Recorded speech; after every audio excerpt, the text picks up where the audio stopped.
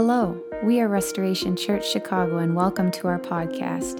You can connect with us through our website, restoration.life, as well as on Facebook and Instagram. Our mission is to glorify Jesus everywhere, and that includes right here, right now. Thanks for tuning in.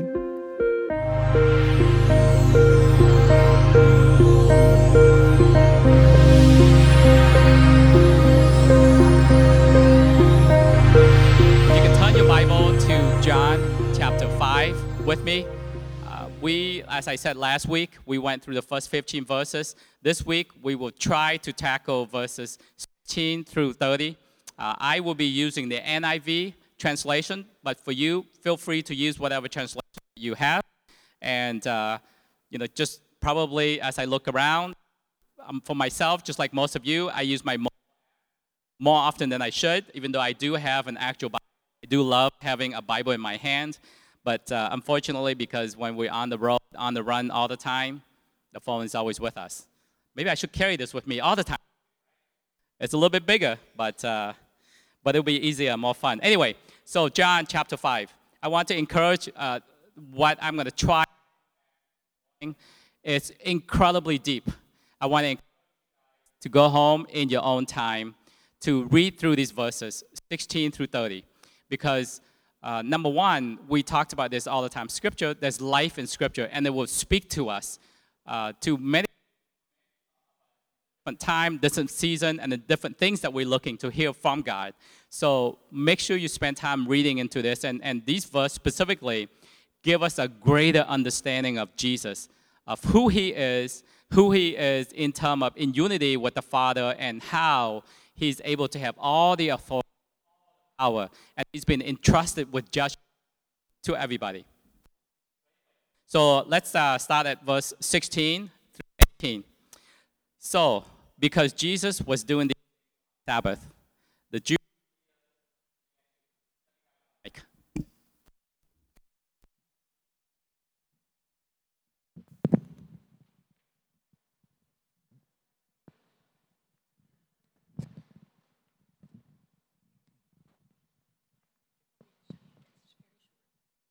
Okay, all right, I'm going to come back up here now. As much as I was trying to come down, but I'm back up here on the stage. So, because Jesus was doing this thing on the Sabbath, the Jewish leaders began to persecute Him in His defense. So keep that in mind. In His defense, Jesus said to them, "My Father is always at His work to this very day, and I too am working." For this reason, they tried all the more to kill Him. Not only was He breaking the Sabbath, but He was even calling God His own Father, making Himself equal to God. So the Jewish leaders decided to persecute Jesus pretty much because He was healing people on the Sabbath. Crazy, isn't it? Jesus was doing something incredible, compassion, bringing healing to someone, but it was because on the Sabbath, they decided that was not okay. You're breaking the rules, so we're going to find ways to persecute you. Instead of looking at the result, looking at the healing and the restoration that Jesus did. So in these verses, it started out with, in His defense. So obviously, they were making an accusation for what He was doing, accusing Him of working on the Sabbath. Because they felt that He broke the law, as I said. And also they felt that because He was claiming to be the Son of God, He was equal to God. That's when they felt, this is not okay, because the people are listening to Jesus now instead of listening to us, doing the things that we want them to do. That's when they plotted to kill Jesus, just because He brought healing to someone. That's amazing, right? That's amazing. So in His defense, He was pointing out that He was just being obedient to God. And last week we talked about sin as disobedience, right? Obedient meaning doing what God said to do and not doing anything that He said not to do. And one thing to point out about the Sabbath is that God the Father, God rested on the seventh day after creation. But He was and is constantly working in terms of His government, His rule over all of the universe, His mercy and His provision. The Sabbath, the fourth commandment was not meant for everyone to be totally and absolutely idle and not do anything. Because if that was the case, if God actually did nothing on the every seventh day, there would be total chaos every 7 days, right? There would be no order, no government. Just think about simple things like the sun would rise. What if it stopped rising every 7 days? If the moon would stop rising after 7 days? What if the snow, even God is making the snow and the heat and the sun rise. So all those things, and he's always providing for us. So just imagine if suddenly everything stopped after 7 days. So that's what Jesus was trying to say is, God the Father, he's always working, all the time, always. And that's what Jesus was doing. Because the Father is working, I'm always working in terms of the compassion, the mercy to bring healing to people. So the rest, the Sabbath rest, which I think the Jewish leaders missed the point in here, is that now, instead of having a Sabbath rest, Jesus is our rest. We find our rest in Jesus. Jesus is ushering in a new era of rest, right? We can still stay active. We can still work. We can still be busy, but still find rest in Jesus. The rest in Jesus does not mean just sit on the couch and do nothing. Sometimes you may say, well, I need to find rest in Jesus, so I need to sit down and do nothing. Sometimes it's true, but it doesn't mean that. We can still be busy. We can still be active and still find rest in Jesus. Don't get me wrong. We all need to go on vacation, and we all need to take a break to recharge and refresh ourselves physically, mentally. However, the rest in Jesus means something different. So if I can use an illustration, as in when you find rest in Jesus, it's almost like you're in a zone. For those who are really busy, whether it's with music or with work or with sports, when you're in the zone, everything is going around you for 100 miles per hour. But when you hear the term, when I'm in the zone, everything slows down. That's kind of like what it means when we find rest in Jesus. Everything is happening really quickly around us, but to us, because we find rest in Jesus, everything slows down. There's no need of anxiety, of frustrations, or worries, or angers, and just trying to run faster because we have rest in Jesus. That's what it means, and that's the Sabbath rest that we have now through Jesus. So it doesn't mean we have to stop and do nothing because we find rest in Jesus. As we draw from Jesus, as we constantly lifting him up, as we constantly worshiping him, we will constantly be refreshed. We will constantly find rest because of what he's giving to us. Right? I want to share with you from Colossians chapter 2, verse 16 and 17. Therefore, do not let anyone judge you by what you eat or drink, or with regard to a religious festival, a new moon celebration, or a Sabbath day. These are a shadow of the things that were to come. The reality, however, is found in Christ. So all the religious and legalistic duties and ceremonies, it's just a shadow of the things to come as we find our rest in Jesus. So, as I said, now that we have Jesus, that's who we should find our rest in. Press into him all the time. Rest in his kingdom, rest in his grace, rest in his mercy, find rest in him every day and always, right? You don't need to wait until Sunday just to go find rest in Jesus. We find rest in him every day. And also another note regarding the accusations that the Jewish leaders were accusing Jesus is the Jewish ruling council knew that Jesus must have been sent from God, right? We knew this from John chapter 2, between the interaction between Nicodemus and Jesus. If you may remember, we talked about this because Nicodemus came to Jesus that night and he said, we know that you are a teacher who has come from God. This is John chapter 3, verse 2. We know that you are a teacher who has come from God, for no one could perform the signs you are doing if God were not with him. So Nicodemus, if you may recall, was a Pharisee and a member of the Jewish ruling council. So therefore, they knew Jesus must have come from God. And so for them to make these accusations is they're accusing Jesus of something they knew already, but they're saying that he's speaking blasphemy. So let's continue with verse 19. Jesus gave them this answer. Very truly, I tell you, the Son can do nothing by himself. He can do only what he sees his Father doing. because whatever the Father does, the Son also does. For the Father loves the Son and shows him all he does. Yes, and he will show him even greater works than these, so that you will be amazed. For just as the Father raises the dead and gives them life, even so the Son gives life to whom he is pleased to give it. Moreover, the Father judges no one, but has entrusted, keep that in mind, has entrusted all judgment to the Son. See, the Father has entrusted all judgment to the Son, that all may honor the Son just as they honor the Father. Whoever does not honor the Son does not honor the Father who sent him. So, as we were saying initially, Jesus was defending his act of mercy by saying, because my Father is always at work, that's why I'm always at work. But now he's answering the charge of the claim that he is the Son of God, and he has the authority to bring healing and bring life to people. So when Jesus said he gave them this answer, he was explaining to them. He was explaining to them why it's okay for me to heal people, why I'm able to provide this healing to people, because why I can claim that I am the Son of God. So from this passage, and we'll go deeper into this, but we can now understand when Jesus said in John chapter 14, verse 9, anyone who has seen me has seen the Father, right? Because he just explained to them, everything the Father knows, I know. Everything the Father does, I do. So therefore, the Father has already entrusted all power, authority, and judgment to me.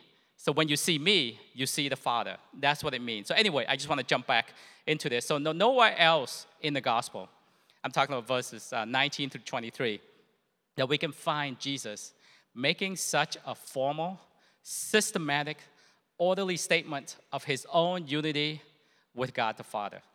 Right? He's actually explaining why that is him and God the Father is one and the same.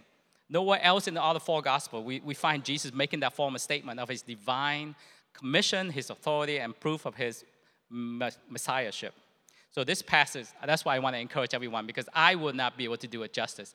I want to encourage you guys to go back and read this again slowly and allow that to sink in so that we can understand what it means, unity, the three Godhead in one, because they are separate, but they're the same, to emphasize the significance of what he can do. And also another thing in this, we see this, is Jesus said, I can do nothing on my own, right? It doesn't mean, he said this twice actually, and he'll say that again in verse 30. So it doesn't mean that he doesn't have any power on his own. It was as if to do anything on his own, it was not even a remote possibility. He would not even do anything on his own, because I can do nothing on my own, because I want it all to be along the same line of what the Father wants to do, what the Holy Spirit wants to do. We're all in it together, always, all the time. I will never go my separate way. And going back to what Jesus talked about, being obedient, is being obedient, and that's why he's been entrusted with all power and authority. And as I said, it's not because he doesn't have any power of his own, right? It was just, this is coming from someone. Just imagine if you have so much power. You existed before creation, right? We learned that in John chapter 1. Jesus was the Word, and the Word was with God, and he was with God in the beginning. He was with God. Nothing that was created that has been made without him. It's amazing. Everything that has life in it came from him. But he would not do anything on his own. That's amazing. That's amazing, isn't it? And because God the Father and God the Son is so connected, they're so on the same page in everything, so united. That's why God the Father just completely trusts Jesus and say, okay, you do whatever you want to do. I entrust our judgment to you because we're always on the same page. We're always knowing what's going on. You're always righteous. That's amazing. That's why they're so united and so together. And the reason for this, and this is why for us, as followers of Jesus, we are to praise and lift up the name of Jesus, right? Because verse 23 said that all may honor the Son just as they honor the Father.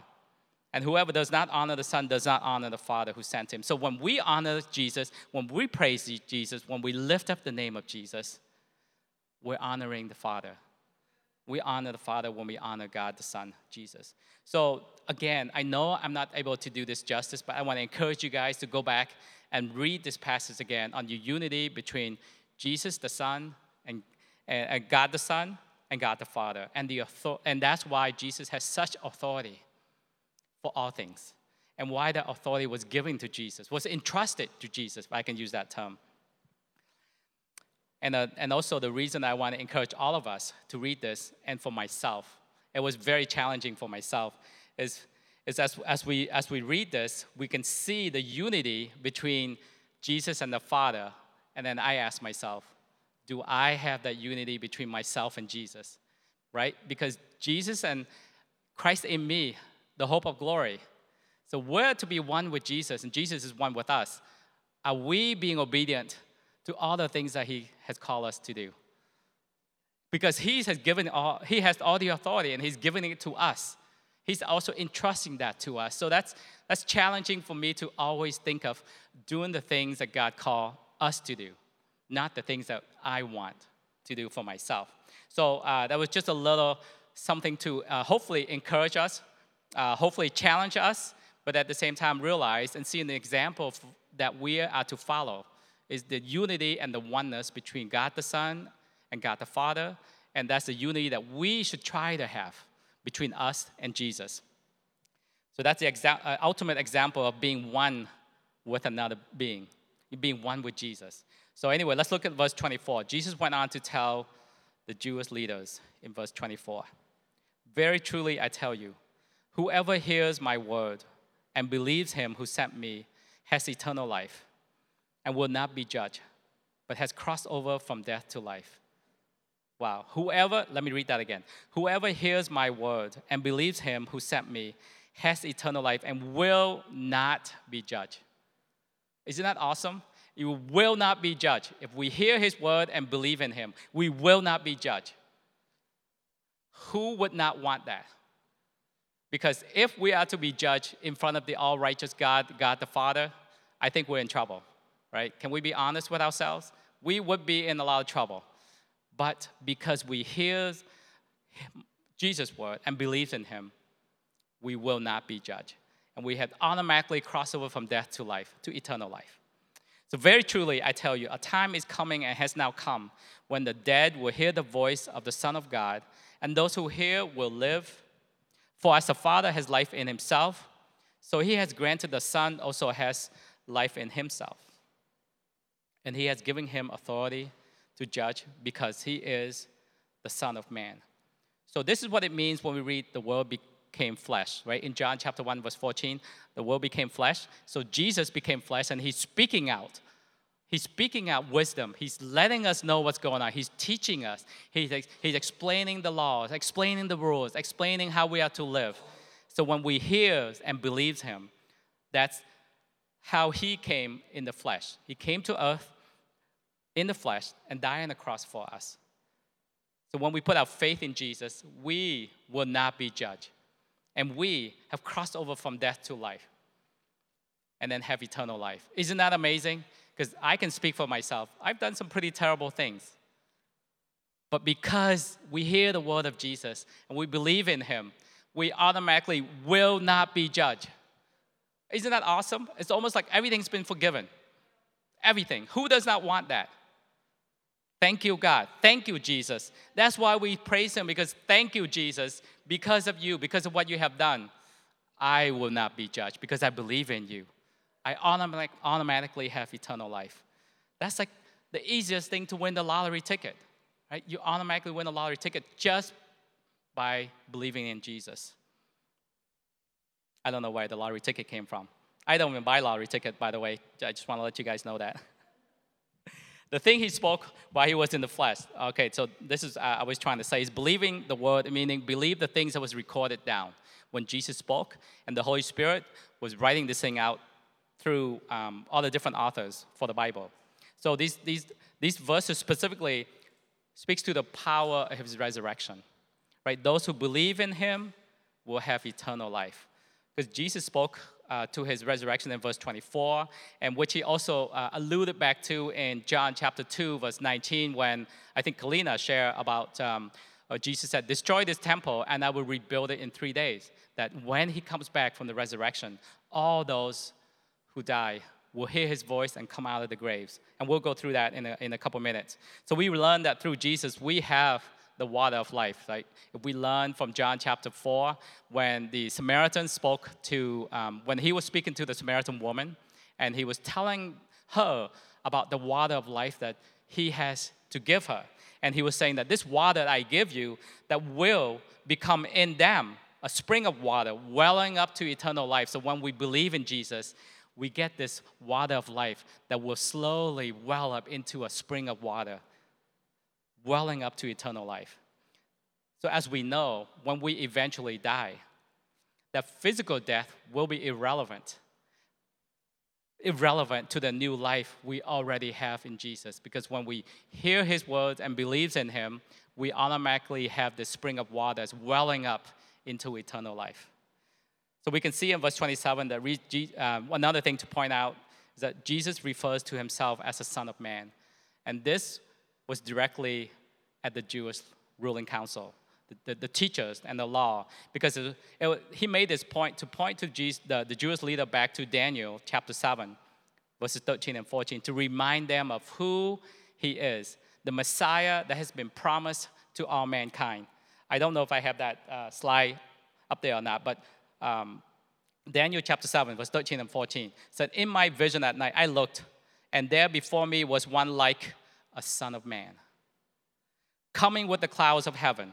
He approached the Ancient of Days and was led into his presence. He was given authority, glory, and sovereign power. All nations and peoples of every language worship him. His dominion is an everlasting dominion that will not pass away. And his kingdom is one that will never be destroyed." So what she's trying to say is, I am the Son of Man. This is what you have heard about. This has been prophesied by Daniel. I'm coming to you right now. That's who I am. So anyway, so let's finish up with verses 28 through 30. Do not be amazed at this. So Jesus went on to tell them, do not be amazed at this. For a time is coming when all who are in their graves will hear his voice and come out. Those who have done what is good will rise to live, and those who have done what is evil will rise to be condemned.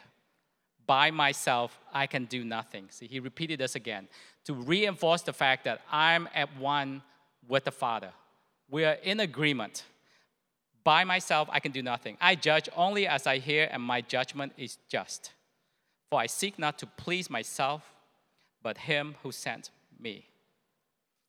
All right, so Jesus spoke about the dead coming back to life. We eventually saw that if we read in Matthew chapter 27, verses 51 and 52. So the moment that Jesus died on the cross, we saw that the holy people would rise up from the graves, and they went into town and met with people. We also saw this in the Old Testament when Daniel prophesies about this in the judgment of the final days. In Daniel chapter 12, verse 2, it said, multitudes who sleep in the dust of the earth will awake, some to everlasting life, others to shame and everlasting contempt. That's talking about judgment. Judgment in terms of those who believe in Jesus and those who don't believe in Jesus. If I can say that, it is without a doubt that there will be a judgment day. It sounds harsh, right? It sounds really harsh. But I think for those who even don't believe in Jesus, know that there's a judgment day that's coming, because we've seen this on movies all the time. I mean, none of those movies are real, but all of us realize there's a judgment day that is coming. And Jesus is saying this, is coming. Hear my words and believe in me, and you will not be judged. Isn't that awesome? We will get to skip the line. It's like, oh, I got the VIP pass. I got the deposit of the Holy Spirit in me. I can skip the line. I will not be judged on what I have done and what I have not done. So I want to briefly say about what those who have done good or those who have done evil. It's a very complex topic, but if I may simplify this by saying, doing good is believe in his word. Just believe in Jesus. Then we will not be judged, right? We've been crossed over from death to life. It's not about how good of a life we have led or how nice we are or how much money we give to charities. Or, if I can even say this, and I don't know if he believes in Jesus or not, but Bill Gates, he gave so much money to charity. But at the end of the day, Jesus is the only reason for us to have eternal life. It's the most all-inclusive ever. Anyone can believe in Jesus, but also it's the most exclusive. Was that right? Is you have to believe in Jesus. He's the only one that has been entrusted with the authority and the power to judge. And he is righteous, always. So if I can say, those who do evil is those who don't believe in his word. So if I can just keep it really, really simplified. So Jesus reinstated again that by myself I can do nothing. I mentioned that earlier. Just to reinstate his oneness with the Father. He's in accord with God the Father. So this oneness doesn't come because there's power. It's because of his obedience to God. Because he only obey the Father, but he only do things to please the Father, not to please anyone else, not to please you, not to please me, not to please himself, but he does it to please the Father because they are all together in one accord. So that's why he's been entrusted with all the authority to judge, and he will judge righteously. So all authority and power has been entrusted to Jesus because he does not do anything, as I said earlier, to please us or himself. So now that we know who Jesus is and how he has been entrusted with so much power and he has all the authority and he alone has been entrusted with judgment. That's why we want to talk about Jesus. That's why we want to share about Jesus with others. And that's why we want to make sure we praise him and lift him up because we know he has all the power and all the authority and everything. Everything is created by him and through him. That's why we lift him up. That's why we praise him. And what is really amazing for me as I was studying through this and as I come to realize and have a better understanding, a greater revelation of Jesus is that he has all those things, right? We talked about that. He still went to the cross to die for us, to die for all mankind, right? Just imagine, you snap your finger, anything you want can happen. If you want an extra sun, because it's too cold out in the wintertime, you snap your finger, it's 80 degrees. There's the sun right above our head. Just imagine that. Just like on a summer day where it's super hot, you snap your finger, it's like, oh, nice cool breeze coming through. Just imagine that. I don't think we can actually imagine the power that Jesus has, but he still went to the cross to die for all mankind. So we can be united with him. See, if we are able to wrap our minds around it, we can hopefully have a glimpse of his amazing love for us. And that's why we sing so much about God, his goodness and his love for us. Because I think if we're honest with ourselves, we're not worthy of what Jesus did. But he did it because he wants to give us eternal life. He wants to bless us. So, where was I? I lost track of where I am. So how should we respond? How should we respond? After reading these verses, after studying this passage, remind ourselves daily of our obedience to Jesus and remind ourselves that we would only do things to please Jesus because he has set an example for us, right? We don't do things to please others. We don't do things to please ourselves because I will admit it, sometimes I just want people to do things for me. Sometimes I just want to do things for myself. Sometimes I just want a little me, myself, and I, right? Can we be honest about that? But as we know Jesus, as we grow in our revelation of Jesus, it's about serving and doing things to please God, to please the one who died on the cross for us, pleasing Jesus. So anyway, the oneness, the unity between Jesus and God the Father, we can have that with Jesus. And that, in fact, we do. I shared that earlier. Christ in me, the hope of glory. Christ in me, the hope of glory.